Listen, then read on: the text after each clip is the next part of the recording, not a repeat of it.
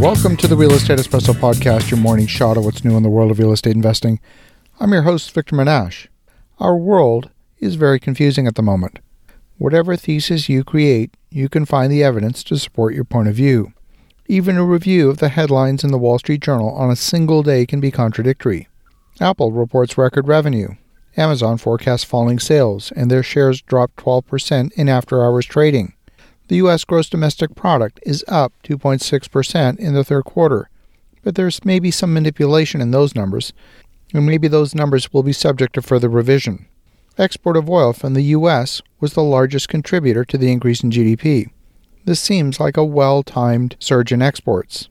Turns out the U.S. has drawn down 3/4 of the Strategic Petroleum Reserve since earlier this year. In fact, the U.S. has been averaging an export of 8.63 million barrels a day throughout 2021, but in the third quarter of 22, those petroleum exports averaged 11.4 million barrels a day in July and 10.4 million barrels a day in August. During the same time period, the U.S. has been drawing down the Strategic Petroleum Reserve by an average of 1 million barrels a day since the second quarter. So it's hard to honestly take oil out of the Strategic Petroleum Reserve, export it from the United States, and then turn around and say, wow, look how strong our economy is. It seems dishonest in the extreme. Natural gas sells for about $9 per million BTU in the U.S., but with the energy crisis in Europe, shipping liquefied natural gas has become extremely lucrative. That same natural gas is now selling for over $70 per million BTU in parts of Europe, and in Germany in particular. This too has contributed to a surge in gross domestic product. But the U.S. only has the capacity to ship about 10% of its domestic natural gas production. It shipped 10% of domestic production in the fourth quarter of 2021, 10% in the first quarter of this year, 10% in the second quarter, and 10% in the third quarter. In fact, the amount of natural gas shipped has not changed hardly at all. You might even argue that it dropped after the fire at the Freeport LNG facility took a bunch of export capacity offline. Frankly, I hate the idea that I'm coming across sounding like some kind of lunatic conspiracy theorist. That's just not who I am, but the evidence is clear. I'm hoping my analysis is incorrect. In fact, I invite any listener who can point out that my analysis is incorrect to email me and show me exactly where I'm wrong. Let's look at other parts. In the same quarter, consumer spending dropped. Businesses slashed spending on buildings, and residential investment fell at a 26.4% annualized rate compared with 2021. The Wall Street Journal reported that sales are down about 25% this year from the same period last year at Altus Brands, a company that specializes in goods for hunting and outdoor recreation. Intel is cutting jobs in response to a drop in demand for PCs. Google and Facebook are both reporting drops in advertising revenue. FedEx reported a drop in shipping volume and a drop in revenue. The stock lost 20% of its valuation in a single day on the warning. They issued forward guidance that, in fact, they couldn't even predict the future, so they suspended guidance altogether for the balance of the year. The parade of bad news from corporations is coming with alarming regularity. Boeing lost $3.3 billion in the last quarter, partly on the write-down of its Air Force One delivery, partly on its investment in Starliner, and a drop in 737 deliveries based on supply chain issues.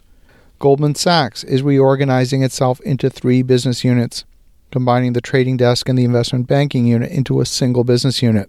The company was trading at 0.9 times book value, compared with its peers at Morgan Stanley at 1.4 times book value and JP Morgan at 1.3 times book value. This low valuation at a pillar of Wall Street tells a story about how the market is viewing the outlook for financial institutions with a heavy emphasis on investment banking. The European Central Bank doubled its interest rate from 0.75 point to 1.5% yesterday.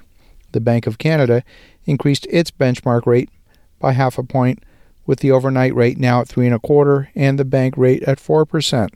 The Fed is widely expected to increase rates by another 0.75 point at its rate-setting meeting next week. And finally, we know that the measure of GDP is based on a calculation. That calculation is a simple one. You take the nominal GDP minus the rate of inflation in order to get real GDP. But we know that the consumer price index is underreported. And I'll give you a simple example. In fact, we could dedicate an entire week to explaining how the consumer price index is calculated, but we're just going to look at one today. Healthcare makes up 19.5% of the economy, but it only makes up 8.487% of the consumer price index. Since healthcare costs tend to rise faster than other parts of the economy, underreporting the CPI makes it look like the economy is growing faster than it truly is. By underreporting CPI, since you subtract that, you're overreporting GDP. As I reflect on the last few minutes of analysis, understanding our economy is actually not that confusing at all. We only have one piece of data that contradicts the overwhelming amount of data that says our economy is actually shrinking. The rosy GDP report is wrong. That's the only conclusion you can draw. To conclude anything else means 1 + 1 is not 2, and 2 + 2 is something other than 4. As you think about that, have an awesome rest of your day. Go make some great things happen.